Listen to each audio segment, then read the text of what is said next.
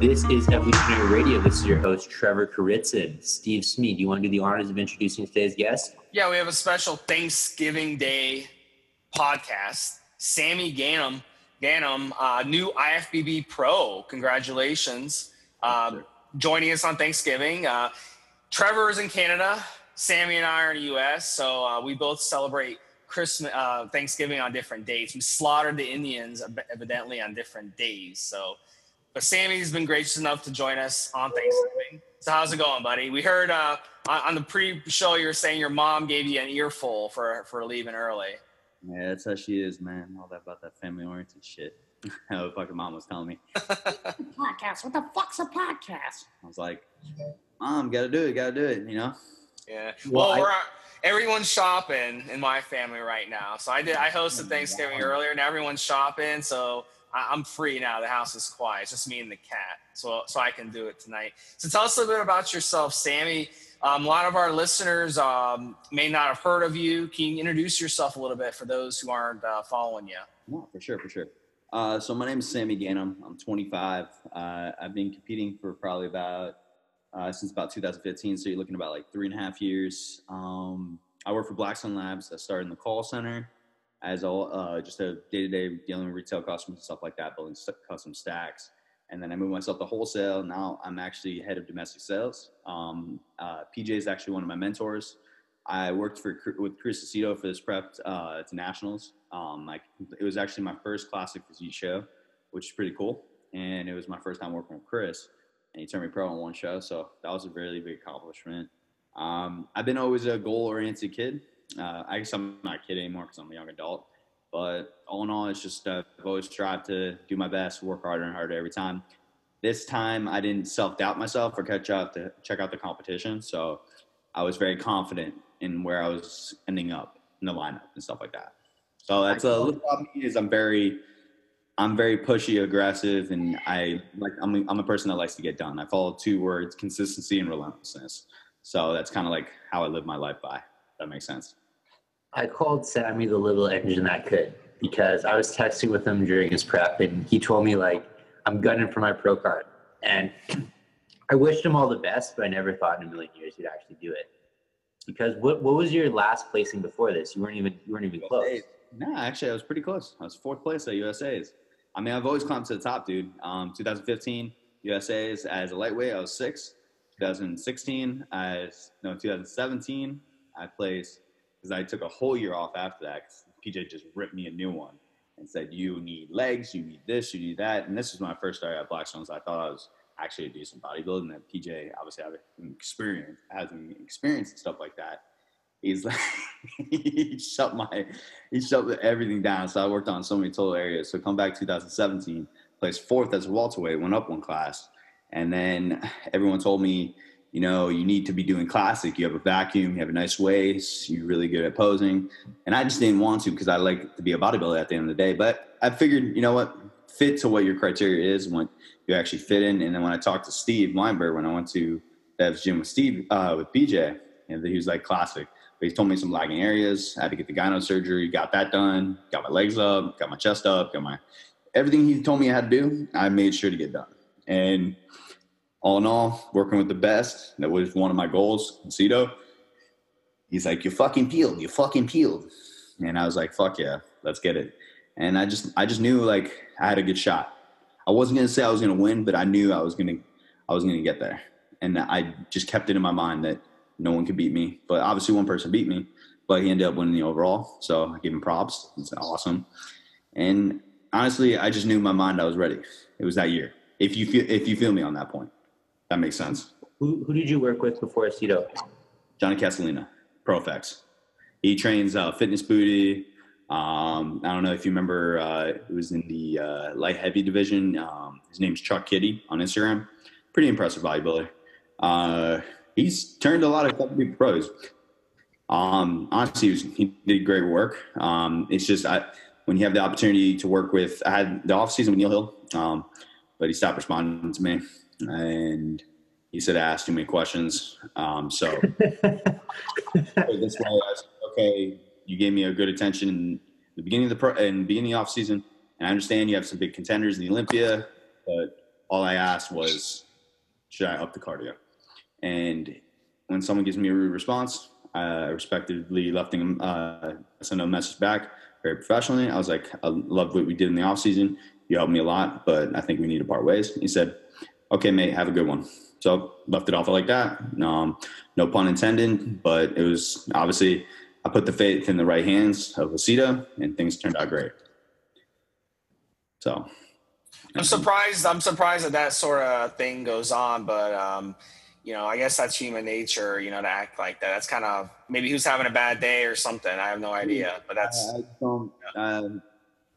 not my business, Yeah, you strike me as someone, you try to reject the negative people out of your life and just absorb the positive 100%. People. So that's how you win in life. You're never going to succeed in life. You surround yourself with assholes.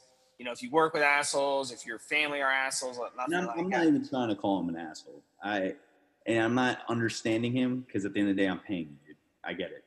And I get maybe you have too much on your mind. Maybe you took in too much on. At the end of the day, it's whatever. I guess I made your life easier. That's fine. But I also made my life easier. And I also made my life better. So, I see it like that. I still say hi to him. I still say what's up, but at the end of the day, you're not my coach anymore. Aceto is. So I give you credit where credit's due. I think the main thing with your clients is just communication. Like I had a major surgery on Monday, so I told everyone like, hey, I'm going to be slow to reply to emails the next couple of days. And everyone's like cool about that. But if you just like don't reply for a couple of days, people are like, what the fuck? And you give a heads up too. So you let them know in advance, granted, yes, I was only 14 weeks out, but I'm an overanalyst. That makes sense. And I want everything to be, dude, it's literally just give me a fucking map. Give me week 1 through 6 and I'll fucking follow it to a T. But right when 5.5 weeks come and we got to start changing shit, you got to give me 5 to fucking 9 to 12. Like, you know what I mean? I've worked with coaches before and they'd be like, I want you to change your diet. Here's the program I want you to start tomorrow. It's like, well, like, fuck, man. Like, I'm in classes all day. I can't just, like, go buy groceries and totally change my diet tomorrow. That was the cool thing about Aceto. Like, everything we never really changed the diet, but everything we did literally every day, every other day was, so starting, like, in the beginning was, like, every 3 days with check-ins. But the diet was all the foods were the same. It was just the carbs were increased or decreased. The one fat source was increased or decreased. It wasn't like, oh, go buy this thing and buy that thing and buy this. Like, it wasn't a bunch of condiments. Like, Aceto's just straight textbook. It's not like he makes everything. I call him a monotone typer because he keeps it just straightforward. You know what I mean? Very simple. Nothing crazy. So what types of foods are you eating? Dude, it was all I was just basically on high carb, basically no fats the whole time. Literally, it's crazy. And we did high carb days, low carb days, but low carb days was not even that. The low carb day was like 175. So food wise, it was meat sources were egg white, a lot of egg whites, whey protein, like an isolate from Blackstones. And then we did chicken, and he told me to do fish. But you guys are going to think I'm sick. I did canned albacore tuna the whole time. Oh, dude, I eat tuna all the time. It's cheap, like, I have to cook it, no dishes. Like, it's all positive. Like, the thing is, like, people are like, how the fuck did you eat dry tuna? Well, meal 4 was with potatoes, and yes, I didn't actually use potatoes. I actually used the microwave front in the frozen section. That's sodium. And at the same time, it was jasmine. It was Uncle Ben's jasmine rice, the instant with the coconut oil in it, and I just didn't care because I did it all 14 weeks. I never changed it. I did the same amount, same weight out, whatever a cup was, I weighed it out. That's it. And Aceto was like, didn't even say anything. Because if something was working, that's the one thing I really liked with Aceto that didn't stress me out. If something is working, he didn't make a big deal if I was eating like cooked rice with nothing added into it or anything like that. Maybe it would have been a little bit of a benefit, but at the end of the day, I did what I had to do. You know what I mean? that make sense? Because you're very busy, and that was easy for Yes, very busy. Actually, and I'm very lazy. When it comes to cooking, dude, I am very bland. I put my seasonings were garlic, sea salt. That's it. No, I wasn't big on condiments. I didn't have any. The only condiment I used in the morning, and I even used it the week of too, was Walden's Farms syrup. I did it with my oatmeal, and I did it with my, if I wanted something sweet at night, with my egg whites. That's it. But other than that, that was the only condiment. Those are the only 3 condiments I used. Pretty basic. Very basic. It's a big mistake Steve and me commonly see is people, they overcomplicate shit. They think the secret is some like magic grain that they're not eating or something like. Yo, you have 2 weeks out, you have to drop BC. Bro, this month, I was overthinking. Bro, I didn't even drop BCAs. Like, I dropped BCAs 2 days out because I stopped working out. Like, I still did BCAs pre-workout. I didn't even do it for the point of like helping. I wanted a little cocktail before fucking the gym. You know what I mean? I did a nitric oxide booster, BCAs, Hype Extreme, and Resurgence. That's it. Like, I literally did the same thing. Like, every day was the same thing because I was that busy at sales. Like, I don't have time to be so luxurious and voluminous with my fucking meals. You know what I mean? I eat asparagus for 1 meal a day. That's it. I didn't have any fucking broccoli, green beans, nothing, bro, because I was on the go all the time. And the carbs were perfect. It kept me satisfied. I mean, there were some days I really craved fats. Like, the only fat source we had in the 12 weeks that we worked together, we had 2 burgers, 1 meal of salmon. That was the only high fat sources. And no oils. No fucking olive oil, no macadamia nut oil, no nut butter, nothing like that. Very plain. So on your high, so your heavy carb, like what happened in that? Were you losing body fat? Were you gaining mass? What was happening to your body? High carb day? Every time, bro, I woke up even lighter. But then when we went back to the low carb, my weight kind of plateaued. And then 2 days after that, keeping the low carb in there, the weight went back down. There was a point, bro, I lost so much weight. The first 6 weeks is where I lost the most weight. I lost 13 pounds in 6 weeks. And then we were at 169, 170 for a good 3 weeks. And he's like, don't worry. And when Sia says don't worry, it's like, you fucking peeled, Sammy. You don't have to worry. And the funniest thing was the same words every time. His favorite words are peeled, best bin. Like, he literally texted us, best bin, and K. Like, and it wasn't like the K like mad. He would just say K. Like, we had Chris on our podcast a couple of times. Very intelligent guy, but he's also he's a character. Yeah, he's a character for sure. Yeah. He got so mad at me because the night before the show, he's like, I need to take a look at you. So he comes. I was like, yeah, come up to the hotel. I'm in sales and I'm always talking, so I'm on the phone processing an order. I'm literally I'm in my drawers and I'm posing for Chris at the same time talking to a client. Client's arguing with me about the pricing. And then I'm like, I'm not going to negotiate this price. Like, could you get off the fucking phone? Like, I'm trying to help you. You fucking get off the phone. And he's like, you're so mad at me. Because I was like trying to multitask and shit and get things done. But this is a good topic, Sammy, because we hear a lot of people who have stressful jobs like yours. The excuse is, oh, I don't have time to work out. I'm stressed. How are you able to manage it all? I love what I do. I see it. I love what I do. These guys are just lazy fucking assholes that think they can't work and have to take a week off from work. Well, if you love what you got to do at the end of the day, I love making money and I love supplements and I love my job. So that's what fueled me. And I wasn't killed. I wasn't overdue on cardio. Bro, I did 30 minutes steady state in the morning on a Stairmaster. I trained for 45 minutes out of the day and I work a sedentary job. I mean, if someone really bitches about that, they're a fucking pussy.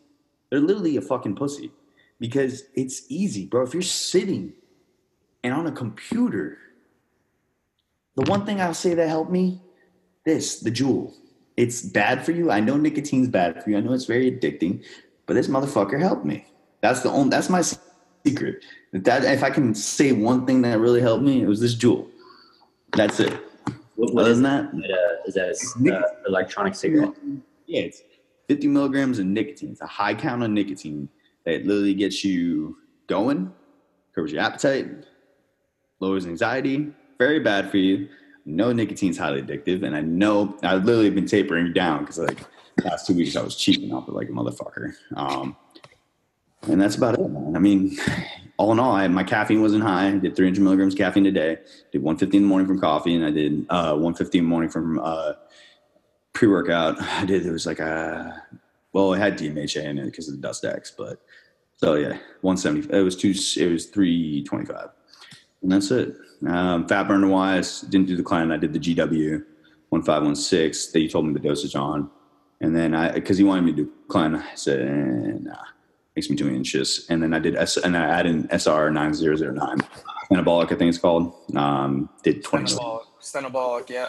So let's back up a little bit, Sammy, because a lot of guys listening to this, a lot of our demographic, they're in their 20s as well, or early 30s, and they're really intrigued. They want to break into the industry. They want to kind of be like you, even if they don't become a pro one day, they want to kind of work in the industry. So how did you get into it?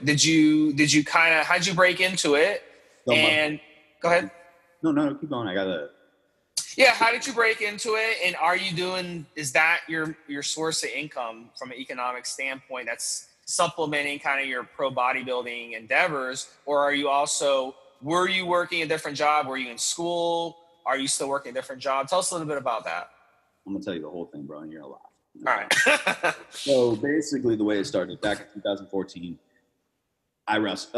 back in 2012, I got out of high school.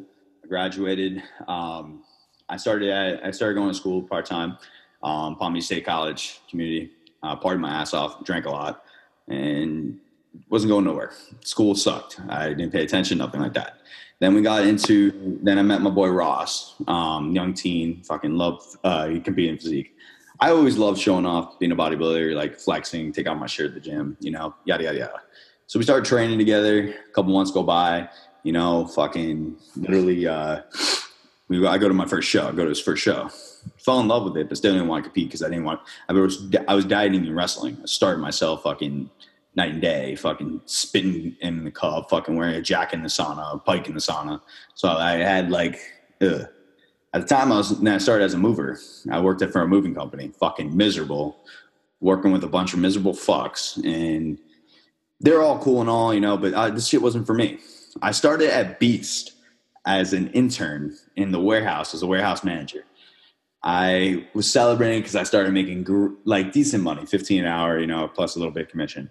And then Beast, I showed up late one day, 1 hour late, because I went out to Blue because I partied, Blue Martini, I partied, and I got fucking, I came in late, she fired me. I was like, you know what, fuck it. So then I started at NutriShop, NutriShop Fort Lauderdale. Worked my way up in sales, did a bunch of demos, really brought the store up to par. But I just didn't like the whole motto of how NutriShop works. It's basically, we guarantee the lowest prices, but it's all the house brands. It's the same way GNC, Maximus, all of them work. My boy, I had one of my friends who was working the call center at Blackstone Labs. I kept begging. And then all of a sudden before I even got the job, I actually went to the opening of Boca Nutrition that PJ owned. He opened up a little location. He's carrying his brand and a couple other brands that he owned. And then I met him. I was like, PJ, I really want to work for you. And at the time, PJ, he didn't know me. He didn't know who I was and stuff like that. But then a couple months go by, I get the opportunity to work in the call center. I worked in the call center for about 2 years. Actually 1 year and a half. I moved up pretty fast because I set goals every time. That was then, before that, I actually did my first show, and I actually won the overall. This was in 2015. I came back, kept climbing, went from Team U, got second to Team U, went to USA's, got 6th. That was 2015, and then I actually got settled in the call center, started doing sales. First month, $12K, second month, $25K, third month, $35K, fourth month, and so far it got to a point where a year and a half later, I was doing $8K in the call center retail. Setting up customers, custom stacks and stuff like that. And it just ended up picking up really well. And then I set a goal that I wanted to be in wholesale. And when the bodybuilding career came, it got even better because I had really had experience with nationals, but I was still new because I didn't have the right coach. Never had the right coach. So I did a show when I first started at the call center. I actually did. I worked with a bunch of different guys just getting, when you ask a bunch of people different questions, Trevor probably knows this, and he probably gets this a lot. When you ask a bunch of what kind of diet should you do, I was trying to do my own thing. I tried the intermittent fasting bullshit, and I was basically crash dieting. When you ask 10 different people what you should do, it's like trying to follow 10 different recipes at once. Whatever you're cooking is going to be a total disaster. So that's basically what it was. It was a total disaster. So and that's the number one thing. Someone will be like, hey, this is the drug cycle my coach sent me. What do you think? I'm like, don't ask me that question. Like, if you're not working with someone, I'll happily give you my advice. But if you're working with someone, do exactly what they tell you. Exactly. So basically, after that, it was 2 weeks out. PJ reached out to PJ, and somehow he made me look good in 2 weeks. We dropped about 8 pounds. Obviously, it's not fat. It was just water and stuff like that. But he brought me in as best I can. He's like, you're going to win this class unless the Jack Black guy shows up and beats you. Well, all you know is the Jack Black guy showed up and beat me. It was a regional show. I still qualified. So I started working with PJ in the offseason. We grew really well. But then I noticed he was really busy. Meetings, photo shoots, promotions, flying out, and very stressed. So I thought it was the best decision to reach out to another coach just due to the time that, and I always ask advice for PJ. Any person I go to is always advice. That's one person I always ask a question for because he knows my body. He sees me every day. So obviously he's going to know the changes, what works. So I reached out to Johnny Castellina because, I don't know, for the affordable price, and he's pretty smart. He's actually really smart. And he knew we worked really well. We did a whole off season together, and we prepped right into USA's. We got fourth. He dug in, and we did some great work. After that, I started working with, that's when I noticed, that's when at that summer, this is a big transition. Last year was very stressful because being on prep and switching to a more advanced job and more responsibility, that was when I was experiencing more in comfort zone. That's when I had to really take on the challenge. And I did it. I fucking kept growing, stayed positive, did the same thing. Made it easy on myself, made sure I got it done. Got fourth, took an off season, and I stayed on track. Even in the off season, anyone will tell you if they know me, every meal was prepped, only one cheat meal a week, never fucked up. There would be some days maybe I'll have an extra rice cake or two or something like that, but always followed my macros. Whatever it was, even when I was on trips, anything like that, I always made sure to stick to my meal planning. Every gallon was finished every single day in the off season. Didn't matter when, or where, whatever I was. I never partied, never did any of that. I stopped partying because I did it so young. And then reached out to Neil because Neil moved to Boca. So I literally talked to him almost every day. It's just, I didn't know when I was going to start. Because when you don't want to leave a coach that actually did a good job. But, the cool thing is I left with Johnny on good terms. We still talk. Like, he knows me. He even knew I took second at fucking nationals. Like, he's like, yeah, you're golden. You got your pro card. And I trust him because he knows he's been to so many national shows. He knows how it works. And all of a sudden, fucking started working with Neil. Great in the beginning. Great. Responsive. I've never seen a coach trucking. Later down the line, he started getting busier. Flex started getting to his Olympia prep and then Bonac and all them. And I knew he was piling up. And also knew he was taking on way too many clients to handle. And every payment was on time. Every payment, everything. Because I'm very schedule oriented. Like, when things need to be done, things need to be done. Like here in the podcast, I'm here. I'm ready to go. Yeah, I was a little late, but it's because of Thanksgiving, but I still made it happen. I don't care. When someone schedules something, I'm ready to go. Started with Neil. Didn't like the whole thing. And I knew something was going down, and I had to fix it before it fucked me over. So not saying he fucked me over, just saying all of a sudden I just had to fix it before I ruined the prep. So I had 12 weeks to work with Cito. It was crazy. Cito made the whole prep a breeze, and my sales went up, and I slept great. All in all, that's how this whole IFBB goal-oriented, because the bodybuilding changed my life. I don't know if you guys remember earlier in the beginning where I said like I was working as a mover. That's the most miserable fucking job in the world. Carrying furniture. You're like a fucking slave. Oh, put it here, set it here, put this box here. And I worked in the dirtiest areas sometimes. Granted, I was only 18 making guaranteed like 45K a year, but I was getting off at 8, 10 o'clock at night. And then that's what kind of drove me to want to get drunk on Fridays and Saturdays. And I still trained, but there was no way I was putting on muscle because I was always catabolic and I was eating McDonald's and fucking Burger King and Chipotle every day. So all in all, as you can see, the way I see people, like my message to people is like, if you really want to do this, you'll get it done. You'll find that company to grow with and stick with it, and make sure you really put the effort into it and you actually stick behind the brand, respect the brand, loyalty to the brand. You know what I mean? Does that make sense? I don't know if I talked too much or anything. Like I probably went too much in detail, but I just wanted to tell you my kind of like that 3-year story. So did the moving thing, like, were you making decent money with the moving thing, or was it shit money? Stupid money, dude. I mean, not stupid money, but like for a guy that lived at home and didn't have any head over and paid for it to a 1997. So it paid decently? Yeah, definitely. Tips. Oh, really? I didn't know that. Okay. Yeah, but the thing is, like, but you hated it. You can't fall. You can make fucking. You can give me $8K a year, fucking moving furniture, but that kind of fucking labor, you got to be a goddamn fucking miserable fuck doing painkillers all day and fucking. Because at that point, I wasn't doing any painkillers, but at that point, when you get older, dude, you can ask anyone. Your fucking back hurts.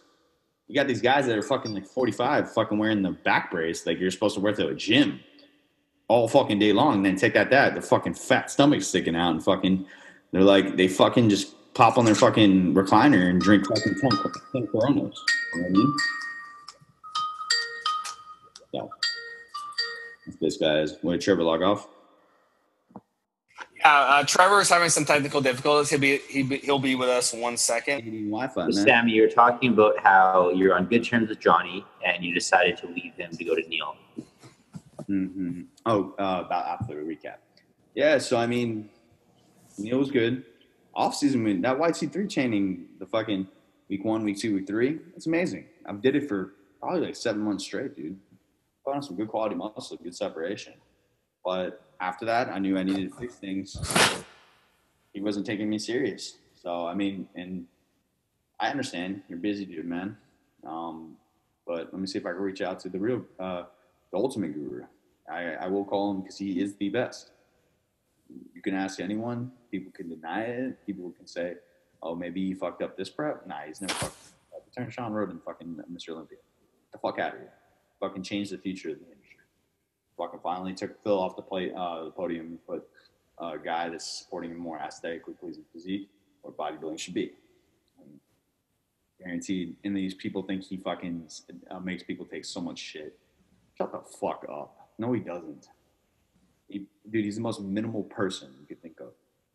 Heck, if he could, he'll probably make people natural if he had the ability, if they didn't need to take things. Obviously, everyone's taking something at the end of the day. So, all in all, that's with my bodybuilding career. Bodybuilding changed my life. Blackstones changed my life. They told me that's why I put so much effort and support back into what I do. And I'm a humble motherfucker. I am not a person that lives by meal to meal. He doesn't want to help. And I'm not even always asking for money. I don't try like this whole IFBB Pro thing. Like, I get it. You have now you have a different platform you can use. You have more criteria. I'm gonna be the same person. This whole sinking in shit. No, this was a personal goal of mine to get. Where I go from now, I still have to find that. Now I got to find that next step to where I want to climb. Whether it's winning your first pro debut and going to the Olympia, or I don't know yet. But right now, I did what I wanted, but you have to always want more. And that's what the whole story I said earlier, I don't know if you heard, Trevor, but that's how people have to have it. You got to really want it. You can't just say one day you want it, and then the next day you go back to what the fuck you're doing. You know? Does that make sense? I mean, I'm not trying to sound like no motivational speaker or anything, but like, you have to remind yourself every day how bad you want it, you know? How bad Every guy, Sam, we've had on who's been at your level or higher has the same mentality. So I really think that in life to succeed at anything, whatever it is, you got to have that mentality for sure. You can't let anything get in your way. You got to be. That's when you have. I know bodybuilding is selfish. The only time I think really, my perspective, bodybuilding selfish, is when you have to go after your fucking goal. If that makes sense. That's the only selfish thing about it. But you can still balance out all the other things. Work. These people that say they can't fucking work, like that's fucking bullshit. That's fucking bullshit. No, you're just comfortable eating meal 1, meal 2, meal 3, train, meal 4, meal 5, meal 6, go to bed. And then you wait till the last second to pose like a fucking idiot, and that's why you sweat on stage and you can't hold the fucking pose. It's the same thing. It's the same. All those things correlate. It's just an excuse. I'll be honest. The one thing that really helped me, people will not believe me, YouTube every day, Tony Robinson. Believe it or not, it might sound corny, but that motherfucker did change my perspective on the prep. That, and I read a book called Relentless by Tim Glover. I don't know if you guys ever heard of it. It's motivational, but it's true. I've seen your bookshelf, Sammy. Let's cut to the chase. You're reading The Secret. What's The Secret? Steve, you want to tell them what The Secret is? Well, you love The Secret. The Secret is pretty much, they made a movie out of it, but it was also a book. It's basically just like, it's pretty much being positive, surrounding yourself with positive people, giving gratitude every day when you wake up. Correlate. Huh? That's where it correlates. That's where all this. It's all the same. Yeah, it's all the same. Positivity is everything. It's not. That's the thing I was meaning about Tony Robinson, because he's not all about like relentlessness or anything like that. That's just a mindset. The mindset is just correlating with the right support. Like my interview with Maximum Muscle Sport and Strength Addicts, they asked me if the prep was hard. Every prep is fucking not easy, but was this the easiest prep? Yes, because there was so much support behind it. Bro, if you got the support and the positivity, you got people telling you look good every day, that's motivation. You know what I mean? So all these things I did just correlated with it. If that makes sense. It must have been pretty cool working at Blackstone and having PJ not really helping you, but kind of like being that rock behind you. I mean, bro, there's a lot of support. I mean, anything I asked for, PJ said yes. Reimbursements, leaving work early. Even though I left work early. I would always stay there past 6:30, especially if I was arguing with a client on sale or anything like that. And it's just like text in the last 4 weeks, every day PJ checked on me. Every single day. Text message, work, after work, middle of the night, because I was waking up at like 5:30 because he doesn't sleep. He sleeps like 4 hours out of the day. He has bad insomnia. Always. The man's always thinking. You'll catch him emailing people at fucking 3:30 in the morning like a weirdo. But he's just doing it just to keep his mind going. And he just doesn't sleep. I don't understand it. He'll even tell you. I don't know if he told you on his podcast, the interview you guys had with him. He just doesn't sleep. But man will check on me probably, if we're looking at a 24-hour period, 4 times. And 2 in person, 2 on the phone, 2 text messages. So 6 times. Always. Ask me questions. He always had made sure to, and he'll be honest. He doesn't give, he's the most blunt dude. So if you look like shit, he's going to tell you look like shit. If he says you look good, he's being completely honest. What about your girlfriend? Was she supportive of this? Oh, yeah. Yeah, dude. Dating a foreign girl versus, no offense to American girls or anything like that. I don't know if you guys know this. Like Canadians probably are the same thing, but they're so supportive. Anything I need, Publix. I made her life easier. Last prep, I was an angry fuck, and I would argue with her every day, even though she would do everything for me. Like she did my posing with me, she did my posing routine with me, everything like that. But dude, she was there every single time. The 4 days we were at the hotel, got me every food, made sure everything was fine, and called me every day. She knew when to leave me alone. She let me do my thing. And dude, my dick wasn't working fucking 3 weeks out. It's just not happening. And she still like respected me and loved me. I supported. She was more than supportive. Which country is she from? From Germany. Born and raised. She came here when she was 16. It's kind of a funny story. I'm going to shorten it up though. I was at the LA Fitness. I was right after my rebound. I didn't know how to rebound. I just fucking got fat. And she was on the Stairmaster and I was doing calves. And she kept looking back, and then she went to go, who goes from the Stairmaster to Cavs? And she goes like, are you Super Saiyan Sammy? I don't know anyone, but she said it in like a really funny German accent. And I was like, yes, that's me. And I tried to be cocky. And then she asked me for my number. Wow. And I was just really depressed because I had low testosterone. I had to go get blood work done and all that crap. And I just felt like a complete ass. And it was my birthday. And she spent the whole night with me at my birthday. I tried getting her pants. It wasn't happening. So that's why I know she was a keeper. 3 months go by. I was playing around with her, dodging her, but she was really beautiful. She was always beautiful. I was very attracted to her. I just wasn't ready. And just stay with me. And then we started going out 3 years later. We're still here, and never fought. Little fights. That's it. What you said about foreign girls is 100% true. And I'm starting to realize this because I'm doing a clinical trial right now at the university.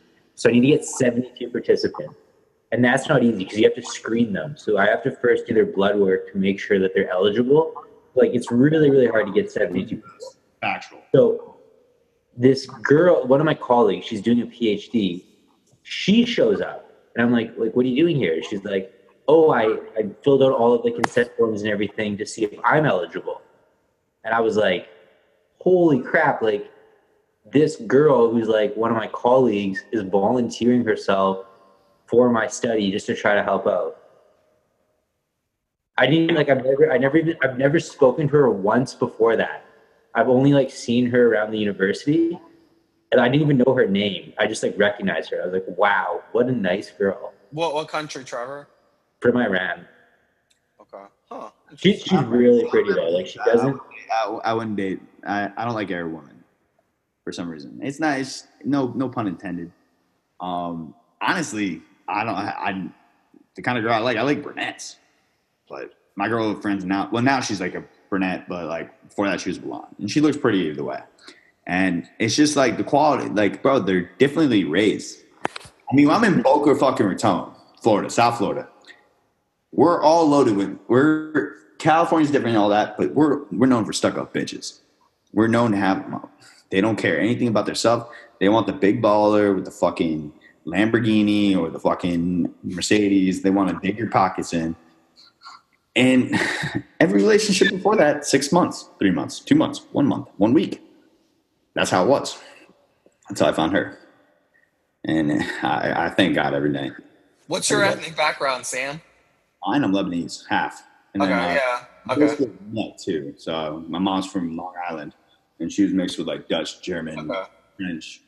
I'll tell you what, South Florida has a lot of beautiful Jewish and Italian women, man. Yeah, I did a Jew for about 2 months. Right when same old thing, fucking introduced me to the parents, blah blah blah blah blah. But the parents wanted me to be a Jew. No, not happening. Sorry. Yeah, if that's how we're circumcised, that's a deal breaker. And they can hate me or they can love me. They can. I don't give a fuck. I love Jewish women are definitely beautiful. Oh my god. The South Florida women are beautiful. That's the one thing about it. But you're right. Yeah, they're pain in the ass. Okay. Jewish women are either drop dead gorgeous or only beyond belief. It's one or the other. Yeah, sometimes I really don't like curly hair Jews.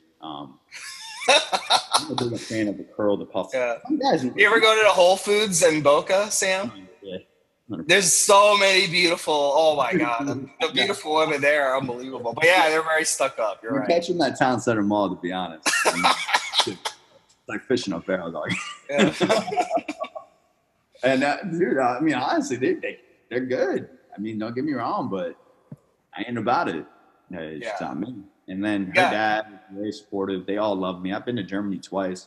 The parents took me to freaking the first month. Kiara surprised me for Christmas break. Her name's Kiara. Kind of like from The Lion King, the second one. I don't know if you guys watch that, but whatever, get to the point.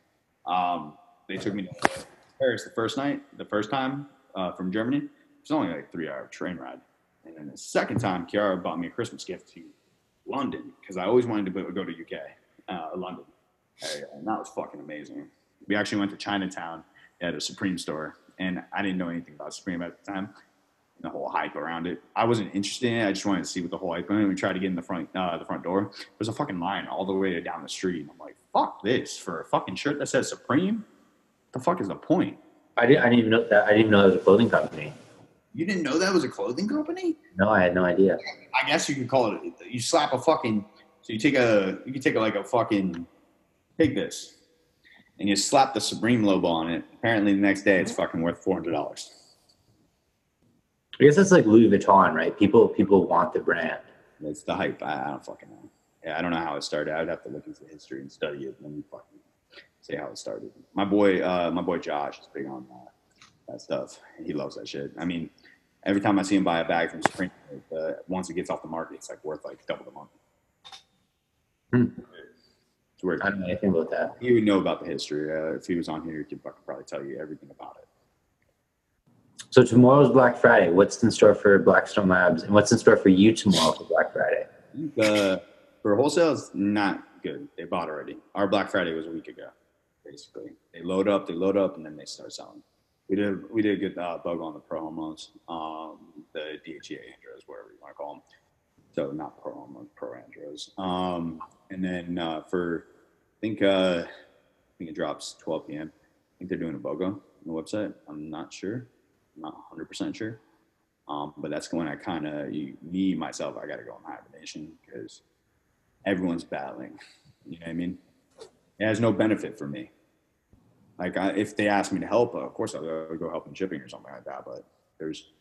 But my Black Friday was already over. Hopefully the good turnaround with the stores, if they sell out everything, because good thing about Blackstone is we raised the price on the website so stores can compete without complaining. That's how it's going to be. And basically, I think they're doing that. Either they're doing BOGO or they're doing something else. But I know it's well worth it. You know, every high tech, every basic company is doing either a BOGO or 50% off or something like that. And I think they're doing like free shaker cup with orders over something. I don't know. They get crazy with it. We're not doing Cyber Monday. I know that. That was PJ's part. Pretty sure we're not doing Cyber Monday. Talk to us a little bit about how it all works, like wholesale versus direct to consumer. Like I think a lot of people don't actually realize how supplement companies function. That's a good question. So you have people that are fans that want to support the brand, they'll go directly to the website. You also have people that won't want to buy from a website because it takes too long. They can just go to a store and get consumed information. They don't have to just buy one brand. They can buy different brands, but they want to buy that specific product from Blackstone, whether it's Dust Eggs or a Promo or whatever, Pro Andro or whatever it is. The difference is, the way I like to put it is like, I guess it's like you want to take your brand and have it everywhere. But the thing is about with wholesale and retail is pricing. Price wars are all over. So at the end of the day, if people were able to be balanced, everything would work out. But it's always going to be a headache. Like we talked about earlier through text message, you know how it is. Tech doesn't even do a fucking BOGO or sales. And some stores like that, some stores don't.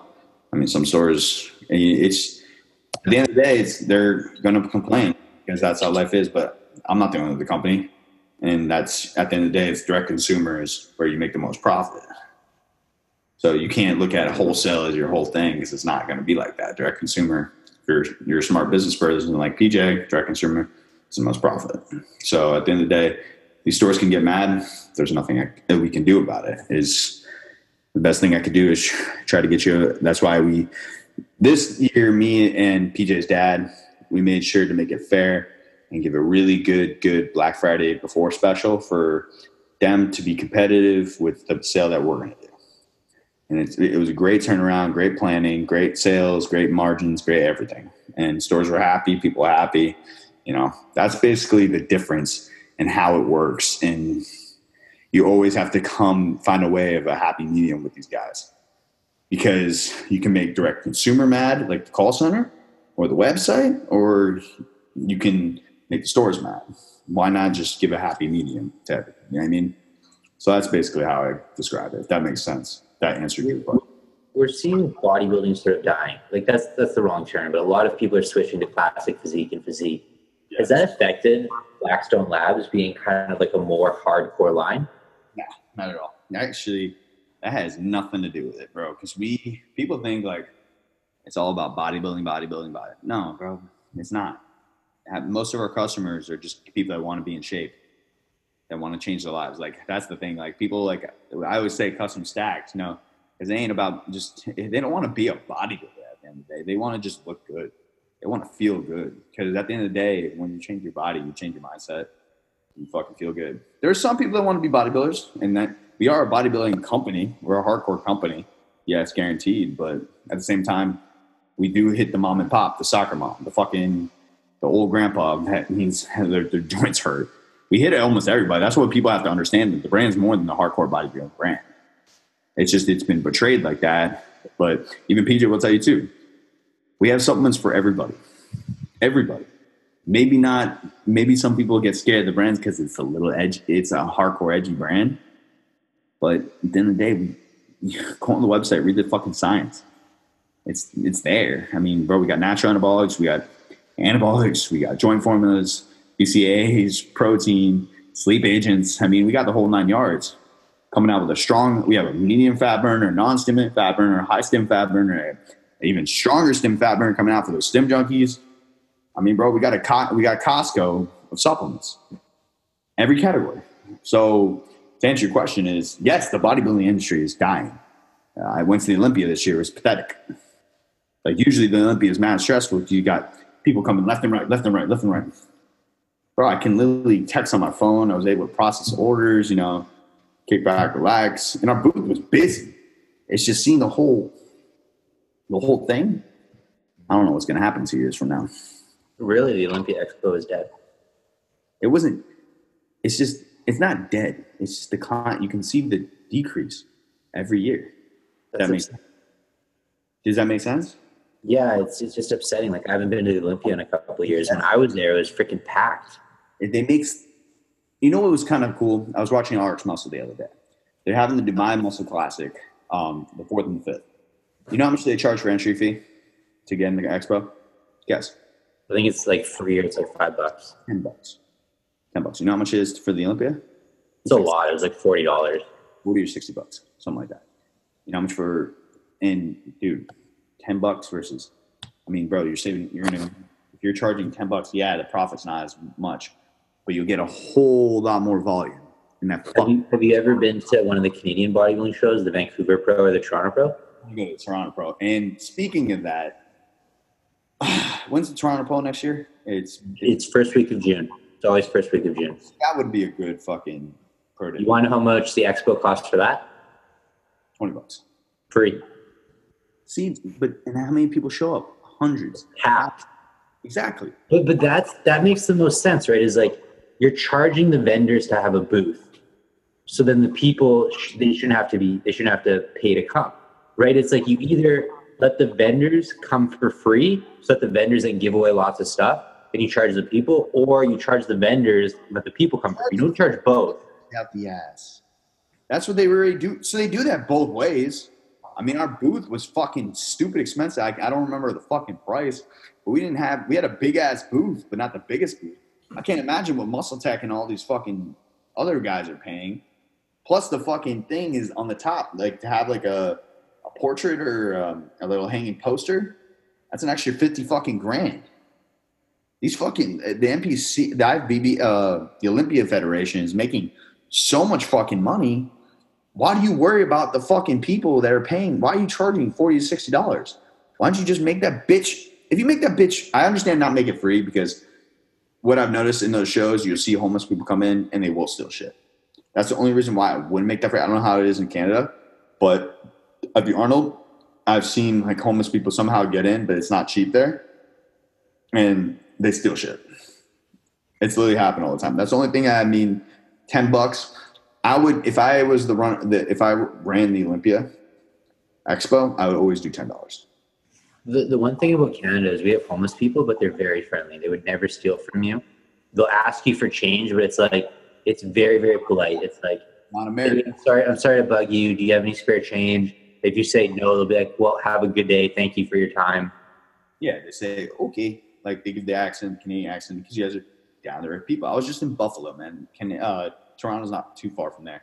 And they're all down there people. They're fucking nice, cool, respective, fucking manners, patient. You come down here, you got homeless people. You know, All they do is the sign. And today, for instance, Thanksgiving, you know, I wanted to do something special. I see this guy where my dad lives off of 95 every single fucking time I go to my dad's to say hi. It's this black dude, short, about my height, little pot belly stomach, wears the cardboard sign. He's not a bad dude, but at the end of the day, I know I gave him $10. I followed him to one night to where he was going. He went to the gas station. He's watching Old English, about 3 Old English, and cracked them open. I waited about 30 minutes because I went to my dad's house, grabbed something real fast, came back. He was on his last Old English, and I was like, yo, that's the last time I'm going to give you fucking money because you told me you weren't going to get alcohol. You told me you were going to get a hot dog and some fucking soda. You lied. So a year later, today, actually, I fucking went to him, and I was like, he didn't even remember me because I guess the guy has dementia or something, like Parkinson's disease. I don't know. He just didn't remember me. I was like, do you remember me? He's like, no. I was like, here, happy Thanksgiving. It's a time to be thankful for what you're good for and stuff like that. So I want to give you something a little different. Your shirt is smelly as shit, and it looks dry. It looks like you haven't got to wear a different, warm, nice shirt. So I gave him a Make Bodybuilding Great shirt. And I was like, I want you to wear this. And he put it, and I didn't think he was going to do it. I got back in my car. My girlfriend was like, turn around. Motherfucker put it on right away. And he a smile on his face, you know, little things like that. It's like, you learn a valuable lesson. Don't give a nigga fucking money. It's not going to do anything. They're just going to buy alcohol. They're going to buy something to get fucked up, crack, cocaine, whatever the fuck they want. You're going to buy. And just to get fucked up. And they're going to go right back to square one. Give him a shirt. He'll make it last. You know what I mean? So, like, that's kind of how the homeless people are around here. Alcohol is the first choice. I actually had some, one of my neighbors gave me beer, and I don't drink alcohol. So I took 4 beer bottles. I went down. I'm like, let me just find a homeless person. Because like you said, along 95, there's tons of them. So I find a couple homeless people, and I wave them over. I'm like, come here. I hand them 4 beers, and they're like, thank you so much. I'm like, look, you're just, you know, it's like, you cut out the middleman. Instead of giving them cash, so they can give my beer, just give them beer. Straight up. Yeah, exactly. I don't have anything against it. I just don't think, I think if they're going to waste their money, if they're getting it for free, fuck it. You know what I mean? But if fucking give them money, they're fucking going to buy it. It's like, what the fuck are you changing? I mean, the thing is, they're going to sit at the end of the day on 95 and fucking drink OE. At least they're sitting, enjoying and getting a gift. I mean, at the end of the day, it's like, fuck, bro. Just get up and do something. Take action.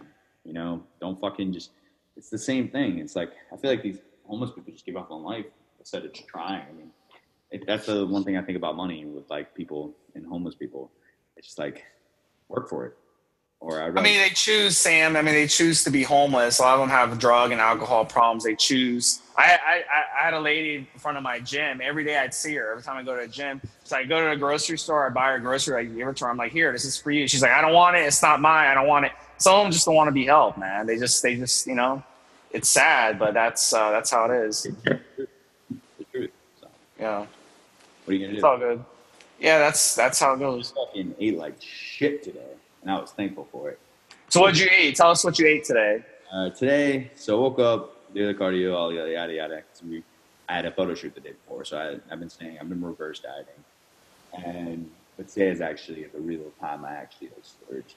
I'm gonna splurge right after we get up. I'm gonna go to Wendy's. I'm fucking bacon it. Not bacon here, some kind of burger, fries, and probably milkshake. Yeah. But so today we had post workout, two coffee cake muffins, amazing. No, 1 chocolate, 1 coffee cake, 2 glazed donuts, 2 sausage egg cheese, and then had a heavy big dark iced coffee. Then went to my mom's. 2 servings of mashed potato casserole, sweet potato casserole with the fucking marshmallows floating to the top. 2 pound and a half of ham, pound and a half of turkey, stuffing, 2 servings, 2 pieces of apple pie, 4 scoops of ice cream, and 2 pieces of pie of cranberry, and then had more ice cream later. And man, I thought that was a lot of food. Then had the Oreos, the double stuffed. I took every double stuffed off, triple stuffed, mega stuffed, whatever the fuck. I piled it up to here, and I kept eating in between it. and fucking amazing. But So you worked out today too, though, right? You said post workout. So your gym was open? Yeah. Okay. Do you want to share what gym you go to in case any of your fans want to meet you? Yeah, definitely. So LA Fitness on Yamato in Congress, right off the 95 in Boca. You catch me there, 6:30. I come up to me, say what's up. You know, I ain't the fucking asshole. I'll talk to you. In prep, I was an asshole because I was trying to get in, get out. I kind of lost the love for working out 3 weeks out. Just want to get in, get the pump, get out. That's it. But today was the first time I felt that mind muscle connection. Felt really good, obviously, because of the food and stuff like that. Feeling my sex drive came back.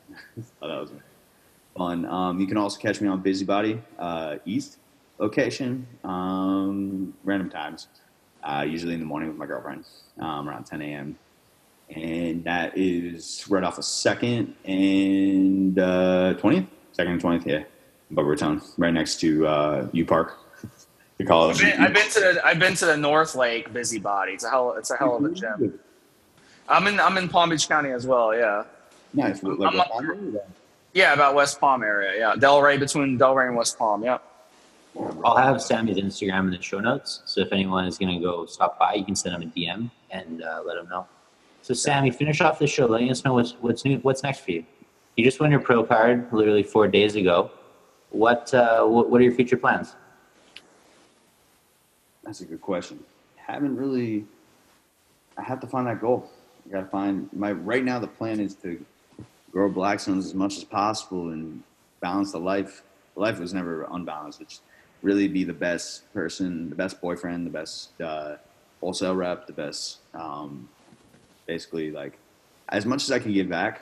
But I do, lately everyone's been asking, what's the pro debut? So that inner fire of the goal coming to make that pro debut. The thing is that I haven't decided the pro debut is because if you look at photos of me, my biceps suck. I need that balling peak. I don't know if I can necessarily genetically grow that, but I do need bigger arms. I need some calves, and I definitely still need a bigger chest. So lagging body parts, that's one goal. I will see myself hitting a pro debut. I have 2 shows in mind. You mentioned Toronto Pro. I've always wanted to go to Canada, so that's one in mind. That gives me enough time to grow a little more. And then there's also, before that, there's the New York Pro, which when I went to the New York Pro this year, I loved it. And I saw Regan win it, and it would be an ultimate goal to win it and then qualify for the Olympia. But the thing is, I have question on is, even if you win a pro show this 2019, don't you have to win by points now? Or do you get that Olympia qualification? If you win the show, it's an automatic qualification. I think they changed the rules. I think it's both. I think it's an automatic qualification, but you can also go on points. You can go on points, but I think come 2019, something's changing. I think even if you have to win a couple shows to qualify for the Olympia. I'm not sure. I don't know. That's the only thing that's coming in play. Future-wise, like, it just keep climbing, keep making goals, anyone has to ask questions. Like, that's the whole predicament. The goal will be set once the show's there. It's just the things in play right now is just life, hustle, maximizing, and keep doing what I'm doing. Like, I'm not the type of person to get off track. I'm still prepping my meals every day. I'm still fucking training hard. It's just along the lines of where I want to take it. You know what I mean? Because the whole point was to get the IFBB Pro card. Then you make the step. Then you decide where you're going to go from there. The journey's not done. It's just begun. Now I'm in a harder playing field. These guys, I'm going up against guys. If I'm sticking in the classic division, which I'm gonna, because 1, I fit it, and 2, I can really see myself being competitive with these guys. It's just they're a little older than me, so they have a little more muscle maturity. I mean, I'm keeping meeting with guys that have 5-6 years on me. So I'm not saying they're fucking top dog in it, but like, I mean, I have to fucking build. There's some guys that have some freaky ass arms, freaky ass backs. I need more detail, more insertions, more everything. I need to be undeniable to where I can qualify for the Olympia and hopefully one day compete with Breon, C-Bum, all of them. And I have a long time to go. I have a long way to go because those guys, they didn't make it to the top overnight, So that's basically where I'm going. That's how I want to end this chat. Is I have to make that decision, and those are the 2 shows in mind. Here's my promise. If you do the Toronto show, I'll fly down to Toronto and watch it. Perfect. So that's how that. Honestly, that's more of my mindset because that gives me a lot more time than just jumping into something else. You know what I mean? Toronto is always the first Saturday in June. So if you go on your calendar, the first Saturday in June, that'll be the Toronto Pro. And that's the perfect time, you know. Call for the Olympia. Then I take like I don't do anything, you know, chill, stay on the diet, and then boom, we go right into, I get another 8 weeks right into the fucking Olympia if I win it. Not saying, no pun intended, but obviously when you're coming in there, you want to give it your all, you want to win it. Ain't no fucking playing games. It's not no warm up show. I never thought a show was a warm up show. I hate that. I hate when people say warm up. Fuck a warm up show to get my feet wet. You go in the show, you're gonna go in full blast. You know what I mean? So to listeners out there, I know I don't have a big following and stuff like that. I know I just started, but the last message I want to give is stay consistent, keep that goal in mind, and always keep striving. If you have a goal that you want to, it's anything, just keep going and stick around. The best thing, like Trevor said earlier, positivity. You're negative, you ain't going to get nowhere in life. Good words. Last question. Are you going to stick with Chris Aceto? Hashtag Aceto gains. Yes. Aceto is going to be right in my corner every time. For your host, Trevor Critson, for my co-host, Steve Smee, and for our special guest, new IFBB Pro, Sammy Gainham. This has been another episode of Evolutionary Radio. Live your life. Look at doing it. Thanks for listening.